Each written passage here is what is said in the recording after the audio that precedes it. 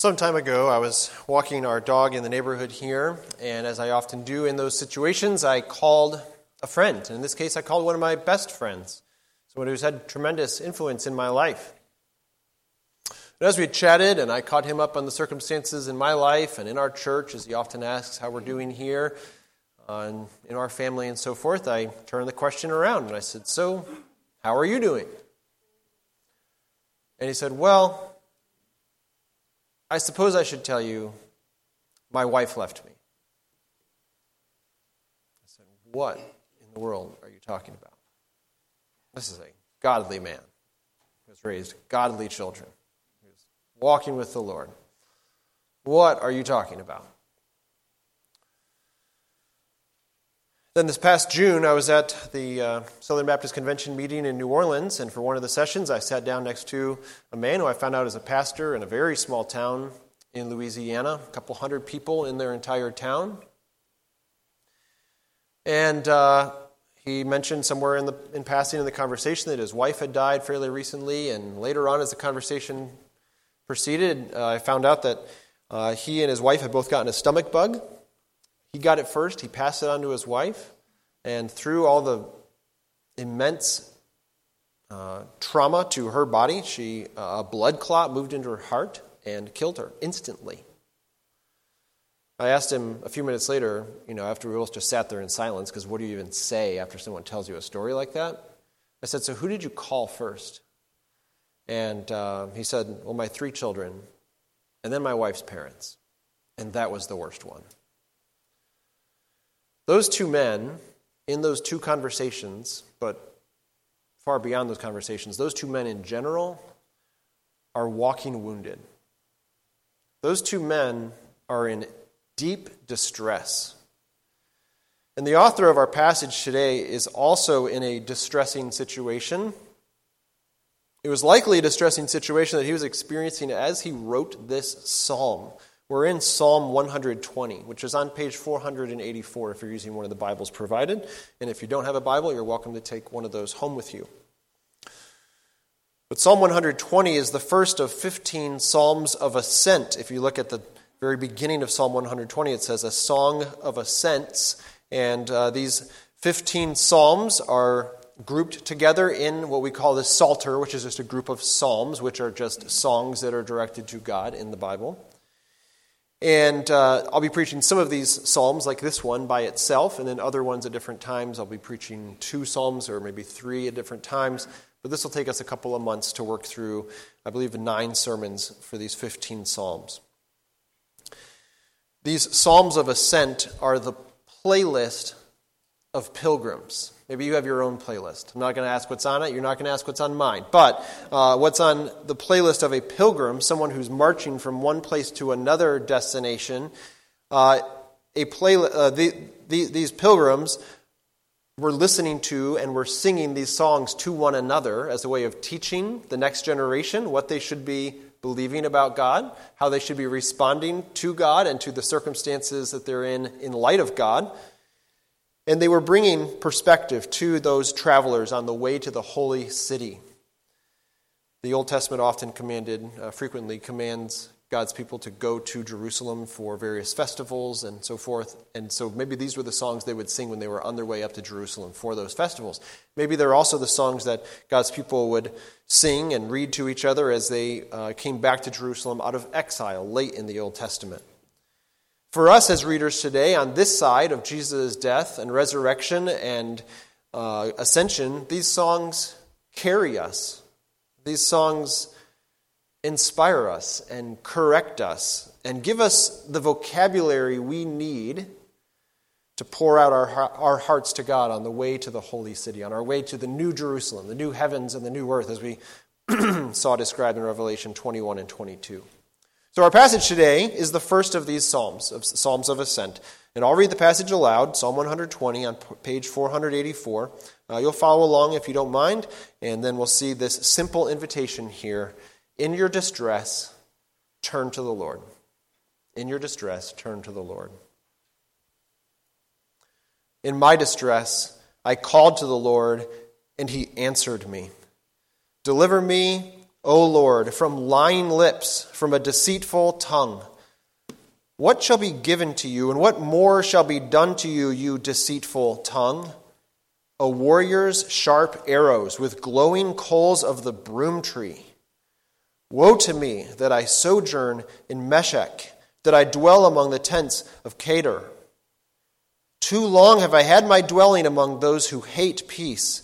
I am for peace, but when I speak, they are for war. In your distress, turn to the Lord. We all turn somewhere in our distress. Maybe you've identified what that is for yourself in your own heart, in your own life. Maybe you turn to a therapist or to a bowl of ice cream. That seems a lot less expensive. Or perhaps you turn to football, and sometimes football causes more distress. You might turn to Netflix or your journal or scrolling Instagram or TikTok. You might call a friend. But the psalmist here was in distress, and he knew exactly what he needed to do. He turned to the Lord. He knew that's what he had to do. And I want to urge you to, in your distress, turn to the Lord. So what does that look like? This passage tells us. What does it look like to turn to the Lord? First of all, trust him for deliverance. That's what we see in verses 1 and 2. Trust the Lord for deliverance. The psalmist here is obviously in difficult circumstances. And verse 1 doesn't tell you what those circumstances are. It just describes it in the most generic way possible. I'm in distress. You should say that too when you're in distress. You should look at the Lord with the eyes of faith and say, Lord, I'm in distress. And let him know that. He already knows. He wants you to pour out your heart to him, though. So this author, whoever it is, we don't know. Whatever these circumstances exactly were, we don't know. But what can we tell was his distress stemming from? Verse 2 seems to tell us,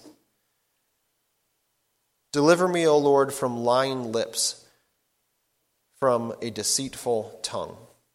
Seems like this guy is the object of a smear campaign of some kind. Somebody's lying about him, or misrepresenting him, or falsely accusing him. We don't know who that is, or what exactly the topic of the lie was, but he specifically tells us the problem was somebody with lying lips, somebody with a deceitful tongue. Those two are just the same way of saying somebody's lying. Okay, you use both your tongue and your lips to lie. That's what he's saying here. They work together. And I do just want to throw in here a reminder. I think this passage implicitly reminds us of the objective, of the reality of objective truth. By that I mean, please, Christians, do not use the phrase, my truth. I just think that is a garbage phrase. It is super unhelpful. You don't have your truth and I have my truth. There is truth and there is error. And we as Christians need to be super crystal clear on that. So, this idea of, well, I just need to live my truth. You leave me alone while I live my truth. That is garbage. I already said the word garbage, but maybe it emphasizes it. It's a way of rebelling against God and his reign. It's saying, I can choose what's true for me, and you choose what's true for you. And it doesn't work that way in the reality of the Word of God. But maybe you are experiencing, back to on point here a little bit more, maybe you're experiencing something similar to the author here. Maybe you're being lied about at work or in a family relationship. Maybe you're being misrepresented and slandered. Maybe someone is maliciously smearing your reputation. And how do you want to respond to that? Because those are not pleasant moments if you have received that at all. How should you respond to that? You want to get back to them, at them. You want justice. But I guess I just want to tell you, if something like this does happen for you down the road, if it hasn't yet, maybe if it already has, this is the truth in that situation as well, it's possible you will never be proven right in this life. Maybe you know you're right, and maybe a few other people that are close to you know that you're right as well. But you might never be proven right in this life. And I just want to urge you to be committed to doing right, even if it gets misrepresented. And even if you're never proven right by somebody else. Just because someone disagrees with you or lies about you doesn't mean you were wrong. But on the other side, just because someone agrees with you doesn't prove you were right.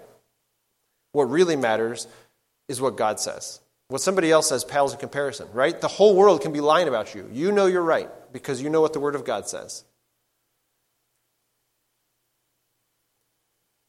And so as long as you know you have God on your side, that makes a majority. And who cares what everybody else says? But you need to be right before God. You need to have a clear conscience before God. Because what people say pales in comparison with what God says. He judges accurately on the basis of reality. He knows your heart. He knows what you've said. He knows what you've done. And so trust in Him. Maybe your distress is altogether different than the author here. Again, his distress sure seems like people are lying about him. What's your distress? Maybe it's having a friend leave you. Having someone you were dating break up with you. Having someone you were engaged to break up with you. Having someone you're married to leave you. Maybe your distress is being stuck in life or feeling stuck. Like you wish you were married but you're not, or you wish you weren't married but you are, or you wish you had children but you don't, or you wish you don't have children but you do. You wish you had a different job, or you wish you didn't have a job at all, or we could go on, but the bottom line is you feel stuck. And it's distressing, and every day is dark and difficult. Maybe you're behind financially, and the way out seems impossible, seems insurmountable. But the author was in distress. He was in difficult circumstances. But a second aspect of what we need to notice about this man is he knew the Lord. He knew exactly where he needed to go when he was in distress. He knew that God is there. First of all, he also knew that God listened, which is why he says, I called to the Lord and he answered me. He knew that God is the God who hears. And so whatever he poured out from his heart to the Lord, whether this was out loud or just in his heart, doesn't matter. He knew the Lord listened. Do you know the Lord well enough that you can go to him in your time of distress and know that he is going to hear and that he's going to care? This idea that the Lord delivered him is like that feeling that we're all going to have about 2 months from now, where it's another gray day, and it gets dark at 5 o'clock, and it just all feels bad, and it all just feels discouraging, and then you wake up one day, and the sun is out, and you hear a bird singing, and the sky is blue as far as you can see, and you're just like, yes, this is why I moved to Florida. Oh, wait, all I'm saying is there is brightness. There is light at the end of the tunnel. And this guy knew that. Even in his distress, he knew there was something bright because the Lord was with him. We don't know how the Lord answered him, though. He says that he did. In my distress, I called and the Lord answered. What did that answer look like? Because sometimes we say, see, I prayed something and God didn't answer my prayer. And my response would be, well, yeah, he did. He just didn't do it the way you thought he was going to, or the way you prayed that he would. So maybe you prayed that you would get married, and he hasn't answered that prayer, so on. One way that we could see that one possibility is that the Lord proved the psalmist to be right. Maybe that's how the Lord answered him. It actually doesn't sound like that's the case. I probably would delete that option. Another option is that the Lord took him away from his enemy. Maybe. Kind of depends on how many people were lying about him, I guess. I think a third option, one of my personal favorites of my 3 options that I came up with myself, is that the Lord changed his perspective. The Lord didn't change what was going on around him, the circumstances, but he changed his heart. And he's like, okay, I can survive. People might get me wrong, people might misrepresent me, but that's okay because I know God, and God knows me. And that's God changing your perspective, which he does through his word. Which he does through you reading the word and listening to good songs and coming to worship services and getting coffee or tea with friends and on and on. This is how the Lord changes our perspective. And when you think about these first 2 verses, which we'll move on in just a moment, but how would Jesus have sung these 2 words, these 2 verses, I should say, in his last days before he was crucified. Have you ever thought of it that way? I think as we work through these Psalms of Ascent, we should ask, how would Jesus have sung this song? Surely there was some tune that people knew how to sing this song to. If you want modern renditions of what each psalm would sound like, you can obviously change the tune if you want, but a group called Poor Bishop Hooper, which I think is like a husband and a wife. Does that sound right, Eddie? So they wrote a tune for each of the 150 psalms. So you could look that up on your phone when you go home. But the cross enables you to endure lies and slander because Jesus endured lies and slander. You think about his last couple of days and the lies that were told about him and the ways he was misrepresented, and what did he do? Like a sheep before the slaughter, he just kept his mouth shut and he endured the shame of the cross so that your sins could be forgiven. And if you're here today, you've never been to Brainerd before, or you've never heard the gospel, which is just a word we use to talk about the good news that the Bible teaches us about how we can be right with God. Maybe you're not familiar with the gospel. We want to urge you to let God speak to you through his word in such a way that you're compelled to say, I know I'm wrong. I know I have done terrible things, and even if no one else knows about it, that doesn't matter if it was behind closed doors or whatever else. I know I was wrong, and I need God to forgive me. The gospel is your answer. And if you have questions about how to receive the benefits of the gospel, forgiveness, a clear conscience, and so forth, we would love to talk to you. Just catch any of us after the service, and we'd love to talk to you about that. We want to urge you to believe in Christ as the one who enables you to endure lies and slander. So trust the Lord for deliverance. That's what you should do. In your distress, turn to the Lord. Trust him for deliverance. Secondly, wait for him to bring justice. That's the message of verses 3 and 4, I believe. Wait for him to bring justice. What shall be given to you? Here he seems to be talking, not to you particularly, not to his original readers. He seems to be talking to the liars, the people who are slandering him or misrepresenting him. What's he say to them? What should be given to you? Kind of like the Emperor's New Groove idea of like, how shall I do it? No, how is God going to do it is the question he's asking here. What should be done to you, you deceitful tongue, you liar? That goes back to the person in verse 2, the person who's misrepresenting him.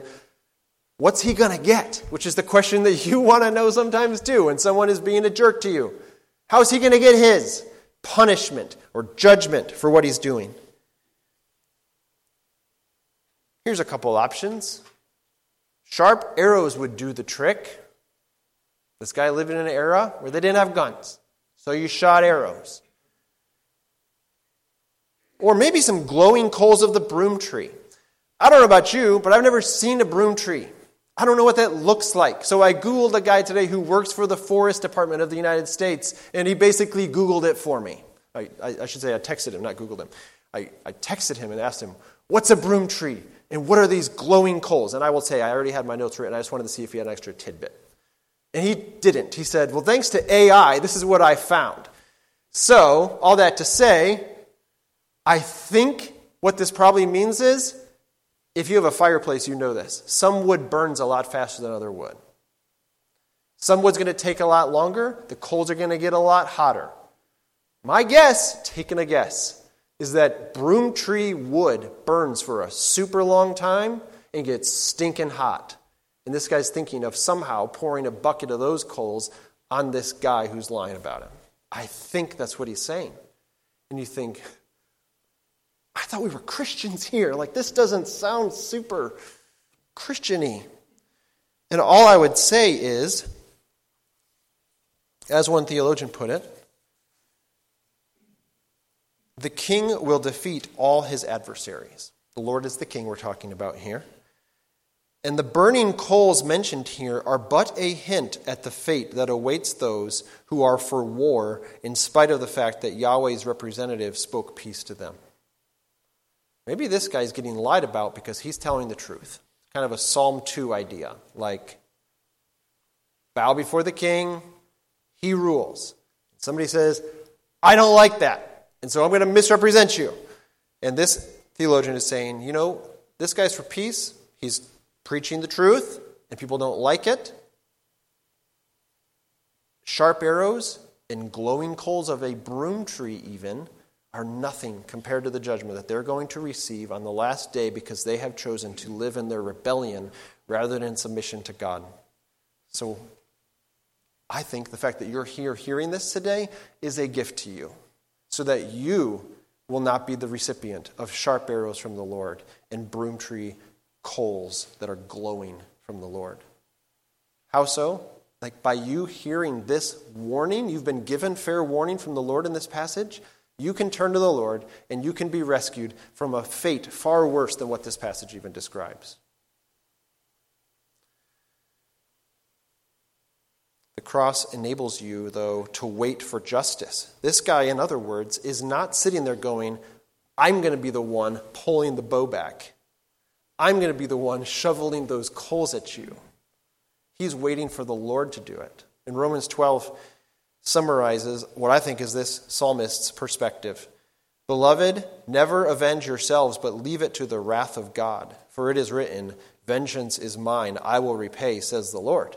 To the contrary, Paul says, if your enemy is hungry, feed him. If he's thirsty, give him something to drink.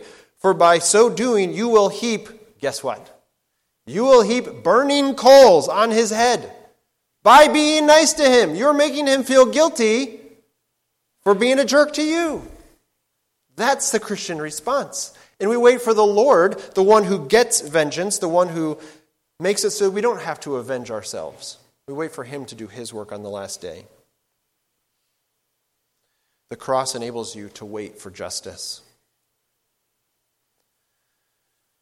So in your distress, turn to the Lord. That means, first of all, in verses 1 and 2, trust him for deliverance. Second, wait for him to bring justice. That's verses 3 and 4. And third, verses 5 through 7, live peaceably as much as possible.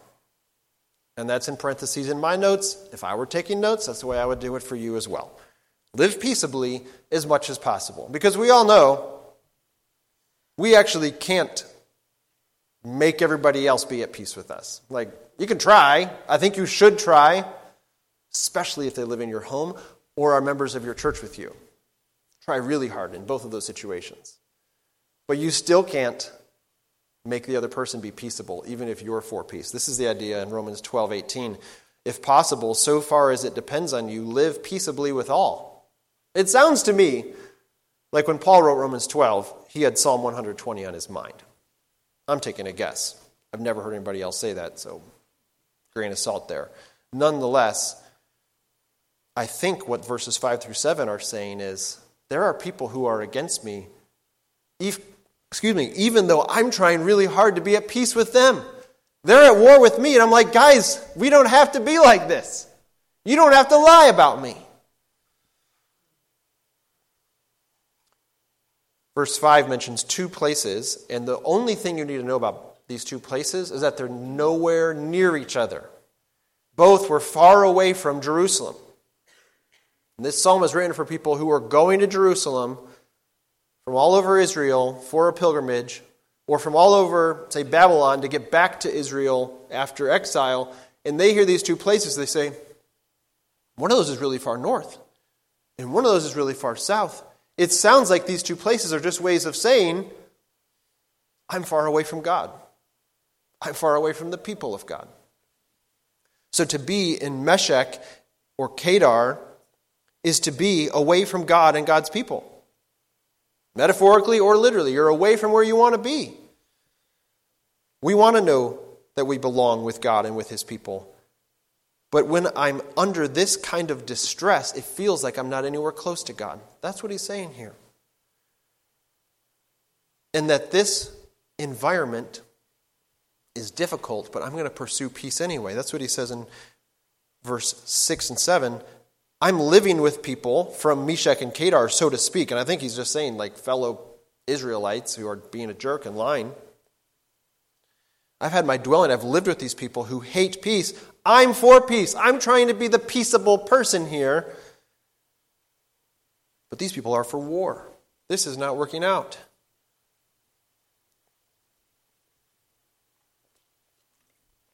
And I want to pause and ask you, have you ever been in a situation where you were for peace, maybe in your family, Or maybe here in the church, and the other person was for war. Someone else has sinned against you with what they've said, in other words.